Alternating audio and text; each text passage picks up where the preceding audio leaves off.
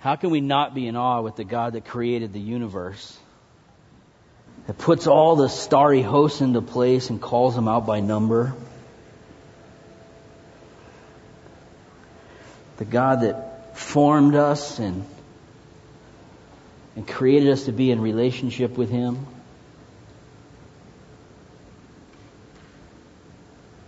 God, really that knowledge is just too great for us.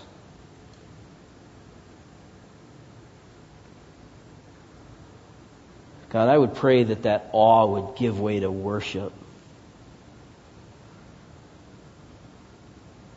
And God, that you would give us that passion to love you and to desire you. And this morning as we look into your word, Lord, that who you are becomes even more evident to us. What you desire of us.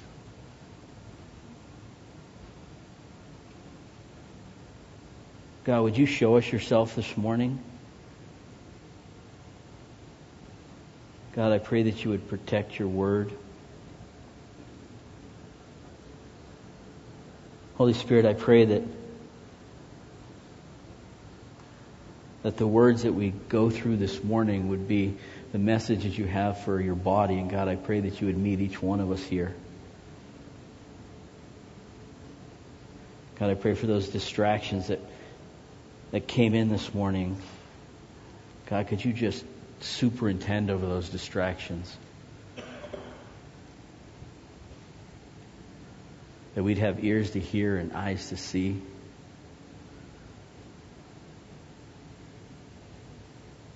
God, perfect us as a body, perfect us as saints.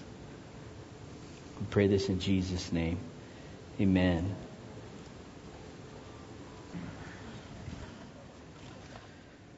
Good morning. My name is Chris Richards. I'm one of the pastors here at Windsor Community Church, and I get to bring the word this morning. As many of you know, if you're new with us, we teach through a book of the Bible, and right now we're in Genesis. And so today we are in Genesis, and we're going to get through chapter 2. And I said that last week, and, well, it didn't happen. So we'll get through it this week, Lord willing. There are a number of things as I've been studying through this that I just want to throw out at the beginning. So if in fact for some reason you lose interest and go to sleep, you just catch it right up front. But there are a couple of things in here that have just blown me away as I've watched the creation events. And the first is, man, us, is really the apex of creation. Creation finds purpose, natural creation, finds purpose when man comes on. You see that God gives man this sovereignty over the animals and the earth, and he goes and subdues it. And on and on and on, you see that mankind is phenomenally significant to both the earth and to God. Now notice I'm stopping just shy of saying it's all about us. But it's a lot about us. And as we go through today, we're gonna see man get created, we're gonna see woman get created, we're gonna see all these great things about man and woman come to. It's fantastic. But we have to have it in our head that we are significant. Now I'm blowing this out of proportion because those of you who are sitting back there going, we are sinful and degraded and we are all deserving of hell. I pushed it over the edge of that just to make everyone think for a minute. God created man for a purpose. And we are significant to him. But then, just like every other thing in Scripture that sometimes I tend to find a little frustration with because it's hard to process through, is that God is not going to share His glory with anyone. I don't care how significant we are in the natural process of things. God is not going to share His glory with us. And as you see the design through creation, you see Him making sure that everything is set so that there's only one way through it, and that way ends in His glory. And that's just incredible to me. That you want to go through and think, okay, but what about this method? What if we were created this way? Or what if God did this and then this? Every time you step out of the confines of Scripture to try and make some other system out of it, what you end up with is man getting a little more glory and God getting a little less. And when you stick directly to the text of Scripture, what you have is no way to steal any glory from God. Now, we see that also, you go to the New Testament, God says, you know what? Blessed are those who are poor in spirit. Why?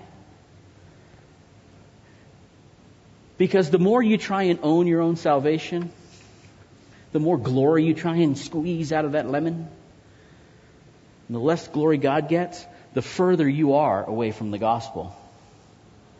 And that gospel doesn't save you.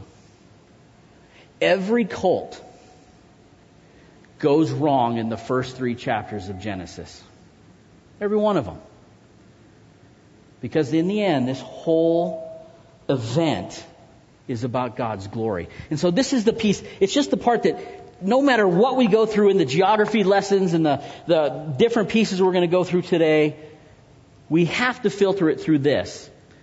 God created everything for His glory. Did He need to?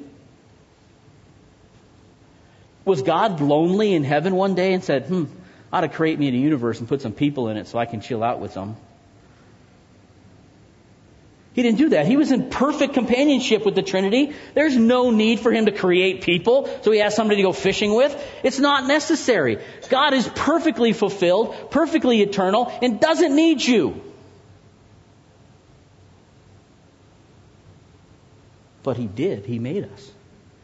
He created us. He created this magnificent universe all for us. Now we're going to go through a big section today. And there's big words in this section. So what we're going to do is we're going to let the computer read it to us this morning. Okay, there's geography in here, and I don't want to try and say the words. And so what we're going to do, turn to Genesis chapter 2, and we're going to start in verse 4. And just like I talked about last week, we're going to go through the Sabbath, verses 1 through 3. We're going to take a special time and do that by itself. And so what we're going to go through today is verses 4 through 25. Okay? Let's go ahead and do that. Genesis chapter 2. These are the generations of the heavens and the earth when they were created, in the day that the Lord God made the earth and the heavens. When no bush of the field was yet in the land, and no small plant of the field had yet sprung up, for the Lord God had not caused it to rain on the land, and there was no man to work the ground, and a mist was going up from the land and was watering the whole face of the ground. Then the Lord God formed the man of dust from the ground, and breathed into his nostrils the breath of life, and the man became a living creature. And the Lord God planted a garden in Eden in the east, and there He put the man whom He had formed. And out of the ground the Lord God made to spring up every tree that is pleasant to the sight, and good for food. The tree of life was in the midst of the garden, and the tree of the knowledge of good and evil. A river flowed out of Eden to water the garden, and there it divided and became 4 rivers. The name of the first is the Pishon. It is the one that flowed around the whole land of Havilah, where there is gold. And the gold of that land is good, bdellium and onyx stone are there. The name of the second river is the Gihon. It is the one that flowed around the whole land of Cush. And the name of the third river is the Tigris, which flows east of Assyria. And the fourth river is the Euphrates. The Lord God took the man and put him in the Garden of Eden to work it and keep it. And the Lord God commanded the man, saying, You may surely eat of every tree of the garden, but of the tree of the knowledge of good and evil you shall not eat, for in the day that you eat of it you shall surely die. Then the Lord God said, It is not good that the man should be alone. I will make for him a helper fit for him. Now out of the ground the Lord God had formed every beast of the field and every bird of the heavens, and brought them to the man to see what he would call them. And whatever the man called every living creature, that was its name. The man gave names to all livestock, and to the birds of the heavens, and to every beast of the field. But for Adam there was not found a helper fit for him. So the Lord God caused a deep sleep to fall upon the man, and while he slept, took one of his ribs, and closed up its place with flesh. And the rib that the Lord God had taken from the man he made into a woman, and brought her to the man. Then the man said, "This at last is bone of my bones, and flesh of my flesh. She shall be called woman, because she was taken out of man. Therefore a man shall leave his father and his mother, and hold fast to his wife, and they shall become one flesh. And the man and his wife were both naked, and were not ashamed."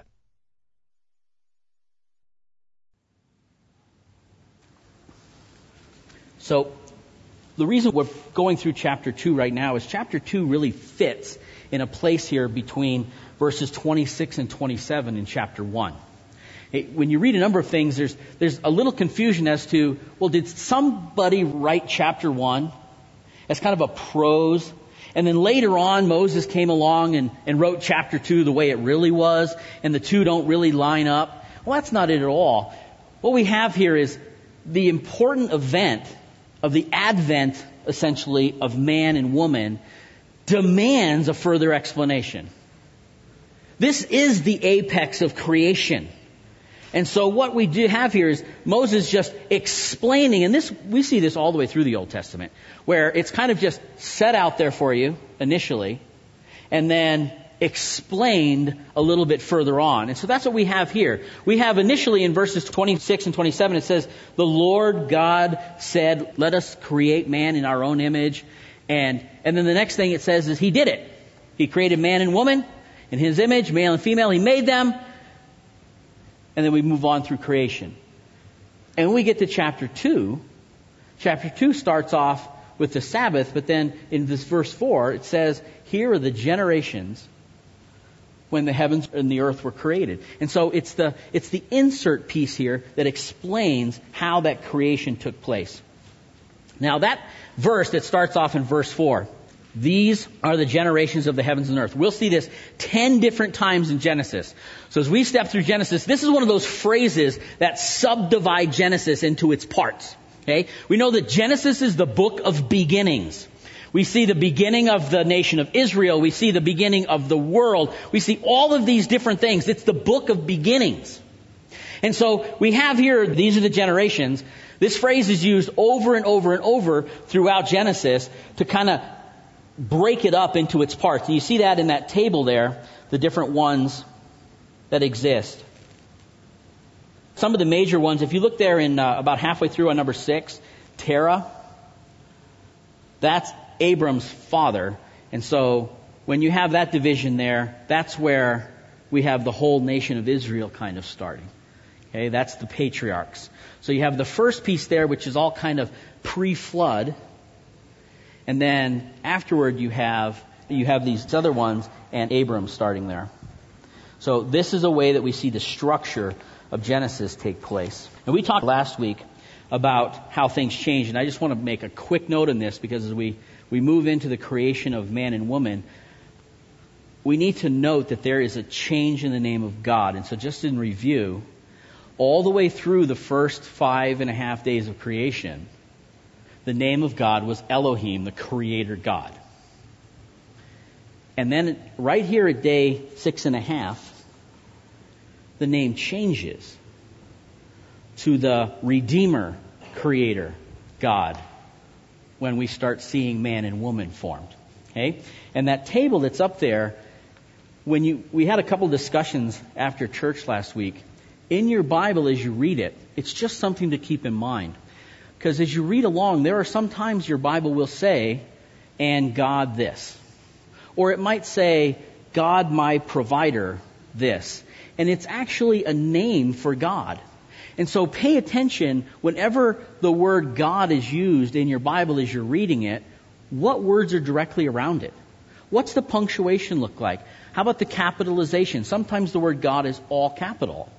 Sometimes it's, just pay attention to that. Okay? Here, it changes in verse 4 to the Redeemer, Creator God. Because things now start to get intimate.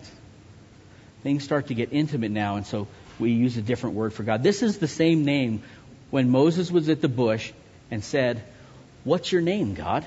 Who should I tell him sent me?" And God said, "Here's my name. Here's my name. My name is I Am." And the word he used there, Yahweh, and there's all kinds of odd business in the Old Testament about this word, but in the end, what we have is, this is Jehovah God.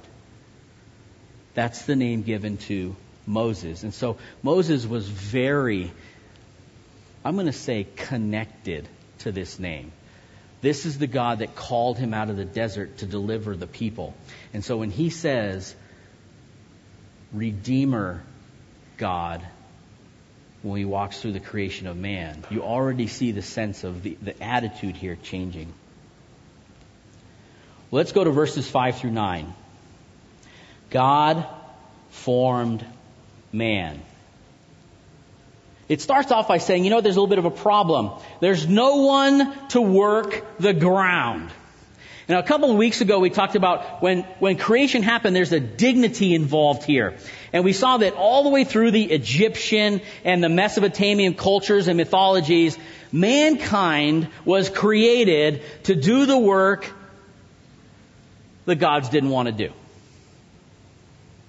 That's it. That's what these people have been steeped in for hundreds of years now, that the people, you are created to work. And by the way, this says the same thing. You also have been created to work. And this is even before the fall. Note that. But notice the difference. Nowhere here does it say, God didn't want to clean the fish, and so he created man to do it for him. God didn't want to pull the weeds, or God didn't want to build this, or the Pharaoh God didn't want to build his own things, and so it's perfectly fine that you were created to do that. We don't want to miss the dignity piece here. Because when God created man, he put him, we're going to find out, in a garden. And this garden was perfectly fit for him to work in. This wasn't a place where transmissions fall on your head. This isn't a place where you go out and try and garden and it's just weeds all over the place and you're just pulling your hair out because it's just... God created a perfect environment to put this man in. But let's look how it happened. This is what it says. It says, there was no man to work the ground, and it says God formed the man. And the word there connotates that he carved him out. He carved him perfectly. Every nuance of this man he made perfect. And then he got in his face and he breathed life into him. You don't see that anywhere else in creation. It just says he built him and all of a sudden it was a cheetah and he's running through the woods.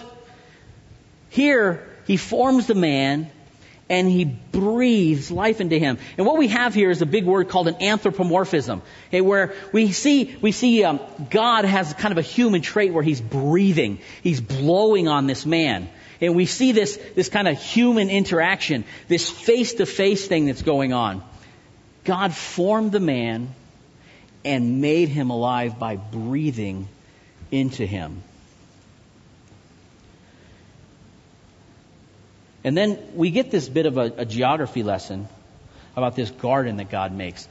And it's interesting that God says he created all of these trees that were pleasant to the eye and good for food. This place was perfect. Perfect. It never gets messy. It's just a perfect place to be. God creates him there and he puts him there to work this garden. I often ask the question, what does it mean to work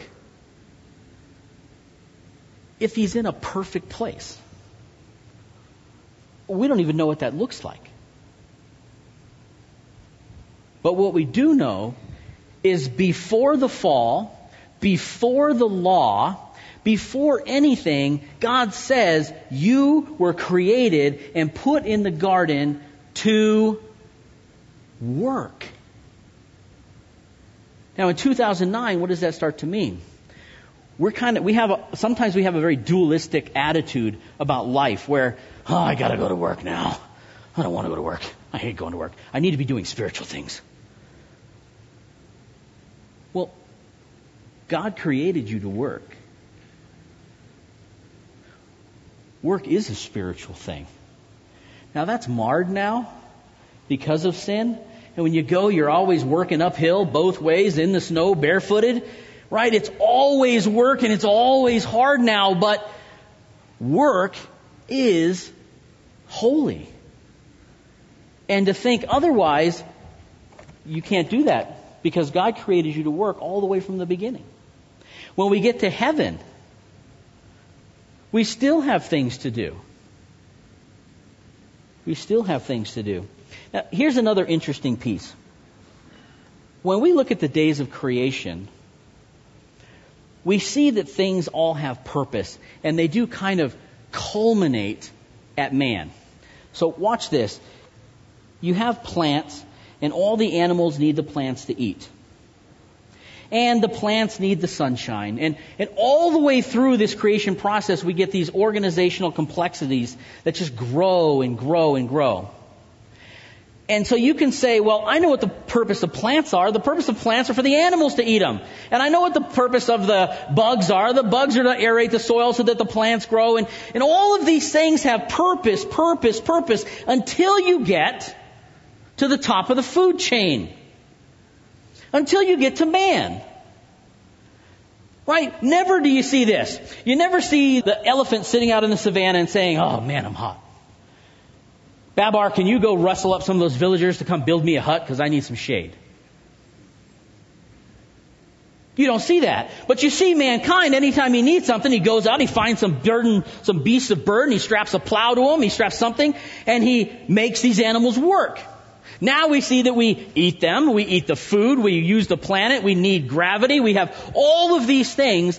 Mankind needs everything on Earth to survive. In fact, anybody that's seen that Privileged Planet, if Earth was just moved over a slight fraction of a degree, poof, mankind ceases to exist. We need everything exactly how it is. But you know something interesting? There is nothing on this planet that needs you. Just think about that for a minute. If all mankind was gone, would the forest still grow? Yep. Would the animals still be fine? Yep. The only thing that needs you is you. So the purpose of creation ends at the feet of mankind. Everything in nature has a natural purpose. You. And that's exactly how God made it. God built creation for you. This is the part where I said at the beginning, it kind of undoes me because I think, wow, that's incredible. And then I'm reminded, but don't forget, yes, it's made for you, all of these things, but primarily it's made for God's glory. And so as creation stops at your feet, what you do with it dictates the glory that God gets. Because it doesn't really end here. But because you're a volitional person, because you have choice, you can decide what to do with this creation. Whether God gets His glory behind you or not, let me not say it that way because that's dangerous. God's going to get His glory. And you standing in the way of it isn't really much of a speed bump, I guess. But the purpose, the natural purpose of creation stops at you. And nothing needs you. So why were we created? The earth will go on just fine. And it says God reached down and He formed man. He said, let's make man in our image. Let's make God image bearers. And let's fill the world with them. He blew life into this man. What's your purpose? let's move on to my favorite part. Absolutely my favorite part. It is not good that man should be alone. So here's man. He is in an absolutely perfect environment. Men, just think of this for a moment. You have something to do. You have something to eat. You have a God to talk to. Tell me what it is you need. You don't need anything. You're sitting there in a perfect environment. And God says, it's not good that man should be alone. Adam didn't say that. Adam didn't even know. He's just happy as a clam, sitting here counting pears off the pear trees, whatever he was doing. Adam was perfectly in relationship to God and his environment. God said, this isn't good. Well, we see some obvious reasons why that is. You can't fill the world with image bearers if there's just one guy. But more than that, God created man incomplete. Now, it doesn't matter what commentary you read. It doesn't matter how stoic or how scholarly the guy is. When you get to this point, everybody's got a joke. Everybody's got a joke. And I just read some of the most hilarious, and it's both sides, but the whole idea of the creation of man and woman is, it's such a beautiful event, but there's little things about men and women that are just different. And some of them are just funny. And I'm not going to share any of those jokes. You just have to go read them yourself, but some of them are very funny. He said, it's not good that man should be alone. So right away, God starts to invoke the first awareness program. Now, Adam has a job. He is sovereign over creation. His job is to go and subdue the earth. And part of that we talked about last week is he needs to go name the animals. Just like God named day, God named night, land, sea. God named all these things because he's saying, I am sovereign over all this. And so then God takes the animals and he runs them by Adam and says, you need to name these because you're sovereign over the creation. But he had a secondary purpose here. God always has a secondary territory. He has all these purposes in what he does. Never think that God's only doing something for one reason. He starts parading the animals by him. And Adam's looking at him, checking out the animal. This guy is incredibly smart. He's perfect man. No chromatid breakages yet. Right? His mind is fully functioning. And so he's taking these animals apart and figuring out what to name them and classifying them and all that. And so he's giving them these great names and as they go by. But as they parade by, he gets a little hungrier and a little hungrier. And you might think I'm making that up, but I'm not, because when we get to the next verse, you're going to see his reaction. So all of these animals come by, but it says there was not a helper fit for him. They didn't find one. And so God went, darn it, I spent all that time making the animals. I messed up. I couldn't come up with one for this guy. No. And we can't think that. But it is easy as you read this. And we had this discussion in Flock that it is so simple to read this and think, woman's just an afterthought. He made all the animals. He made man. He started a whole thing going on. And oops, forgot. Hey, no. Mankind is volitional. Man has choice. Cheetah have no choice. Pheromones go, things happen. It's the way it works. Man has choice. And you can already see the picture. Give me a little leniency with this story. It's meant to be funny. But you can see the picture in heaven where God says, hey guys, I'm going to make a woman and they need to fit together. And the angel's like, yeah, but you gave the guy choice. What if he doesn't like her? And God says, oh, I'll make sure that doesn't happen. Right? This is the picture that you get. And so all of these animals go by and no helper that completes Adam is found. Nothing that completes him. Nothing that is just like him. Nothing that has his same DNA. Nothing that has the same desire and will for life and the same ability to intellectualize in things and desire God and communicate. None of this was found in all the animals. And we need to make note of that. What's that fuzzy thing with the 4 legs? Dog. Dog is not man's best friend. Okay? He may come and rub up against you. He's not man's best friend. Because the dogs went by him too, and no helper suitable was found. None. And God said, okay, let's put the guy to sleep. He takes out a rib.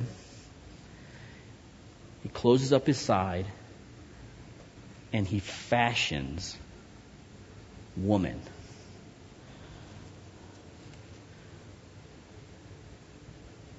This is an incredible moment. Now, even if I just pause for effect, guys, just so you can just think about this for a minute. This is the most wonderful event in the history of mankind. And by this time, Adam knows it. And so Eve is in the line of animals. But God's another anthropomorphism, okay? What you get is a picture here of a father giving away a daughter. When it says God brought the woman to him, you see God just delivering this wonderful masterpiece to this man. And he says, don't scream last. The elation here.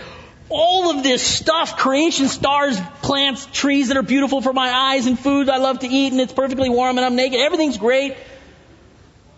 But when woman comes by, he says, there it is. Finally, at last, that's bone of my bone and flesh of my flesh. The man is elated here. You gotta feel that when he walks by. And God delivers her to him. And no longer is he alone. God solves that problem just like he did with the formless and void. No longer is the man alone. What do you think Adam's choice was? You know Adam could have said, yep, woman, next! He could have done that. He's naming everything. God made it perfectly clear to Adam. When she walked by, that was a helper fit for him. And you see that when he says, at last, there she is. That's my helper. But you got to be interested to see that he's still a man. How does he finish it? He names her. That's his job. And so he still goes through and finishes up. Oh, he's all excited. Oh, wait, let me get back to task. That's woman because she was made out of man. That was a joke. I just love that part because, guys, that's the way we are. We got to get the thing done. And so that's what he did. But then it finishes up this way. It says, for this reason, man shall leave his father and mother and cleave, join, grab onto his wife, and the two now complete. The two now become one flesh. It's interesting, Jesus in Matthew 19 quotes this when the Pharisees come to him and start trying to test him about the whole divorce thing. Jesus jumps right back to this and he says, well, haven't you read? At creation, God made them male and female. And for that reason, man shall leave his father and mother and cleave, and the two shall become one flesh. Let no man separate what God has put together. When God created woman, it completed who man was, and we now have this perfection. And I can say perfection because later on God says he looked at everything he created, and it was very good. So when you go home and something doesn't go your way, look at your spouse and say, it's very good. Okay, sin kind of messes things up. God didn't create it that way. God created it very good. Very good. And so now God institutes marriage. God institutes marriage.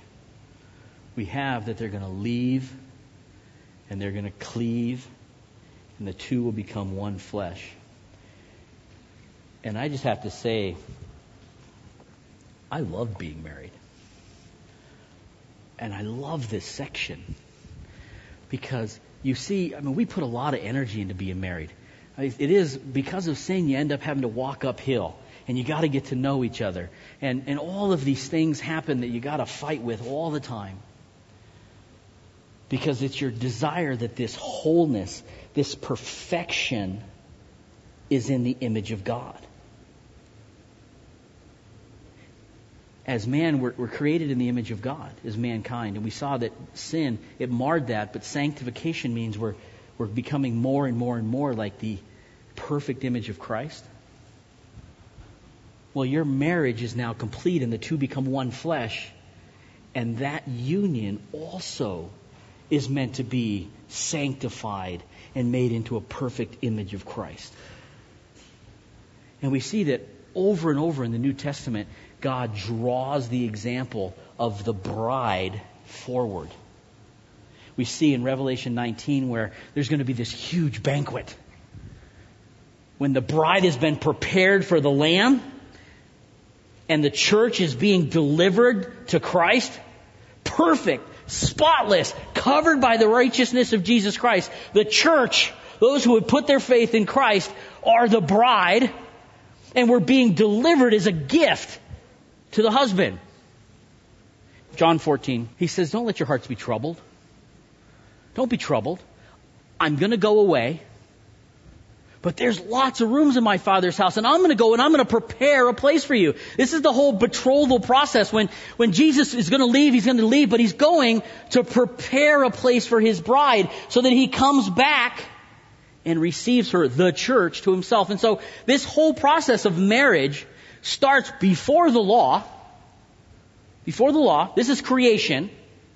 And it's an example much like light that is just sat upon over and over and over through Scripture to show us the relationship first between Israel and God, and then in the church, where the church is the bride of Christ. We see this just over and over and over being brought back into the picture. So to take marriage and to mess it up with our own ideas and our own thoughts, and well, it should look like this, it should look like that, it should... Whenever you do that, that image of what the bride and what the marriage is meant to be also starts to lose its meaning. And so eventually you live in a culture where marriage is simply not necessary. Whatever. We're a man, woman, we procreate, that's the way it works. But then, what happens to this whole thing about the bride of Christ? You have no concept of what that even means, because the holiness, the sanctification that God has wrapped that with is now gone. I need to close off here. He ends. So I said, verse 26, verse 27, this fits in between them in chapter 1. We go back to chapter 1, and it says, God surveyed everything he created, and this is what he said. It will work. It's fine. They're going to sin anyway and mess it all up. No, that's not what he said. He surveys all of what he created, and he said, it's very good. All of it. I'm talking people, flesh, stones, material things. All of it is good. Not just the spiritual things. All of it is good because God created it that way. What are the implications of this? This is a piece that I have. I went to a bookstore this week and I just grabbed a book and read through the first couple of chapters of it. And this part just jumped out to me. There's implications in believing creation. First, men. If in fact God created you, then God also has the right to define your manhood. If God created you, He also can tell you what your purpose is, who you are in Him. And all the answers are there. If He did not create you, you're left alone. And you got to figure it out yourself. Women, If God created you, He defines who you are. He defines your womanhood. And He gives us that. If He didn't create you, if you were random chance, then you're on your own. You got to try and figure out what womanhood is. Every generation has to do it. Have to reinvent the wheel and figure it out. Marriage. If God instituted marriage, then God has the definition of what marriage is. If God said He's for your marriage, He can keep... It's true. If God created marriage, the implication is God gets to define what marriage is, what the union between a man and a woman, and what makes this perfection work. God defines that. In 2009, you are still created in God's image. And don't believe the lie. You are not alone. You are not a product of random chance. You are created in the image of God for the sole purpose of bringing glory to Him. And believing the lie is going to undermine that. To think that you're just random. To think that God has no purpose in your life, for your life, is going to just degrade what you think about your purpose and who you are and how you are and whose you are. Let's pray. Worship team, if you could come up. Lord God, I am thankful that we are fearfully and wonderfully made. You know our thoughts. You know when we sit down and when we stand up. And God, I am overwhelmed to know that though we've been separated from You, You have provided a perfect way through Christ that the relationship, that perfect relationship that You created for us in the beginning, could be restored.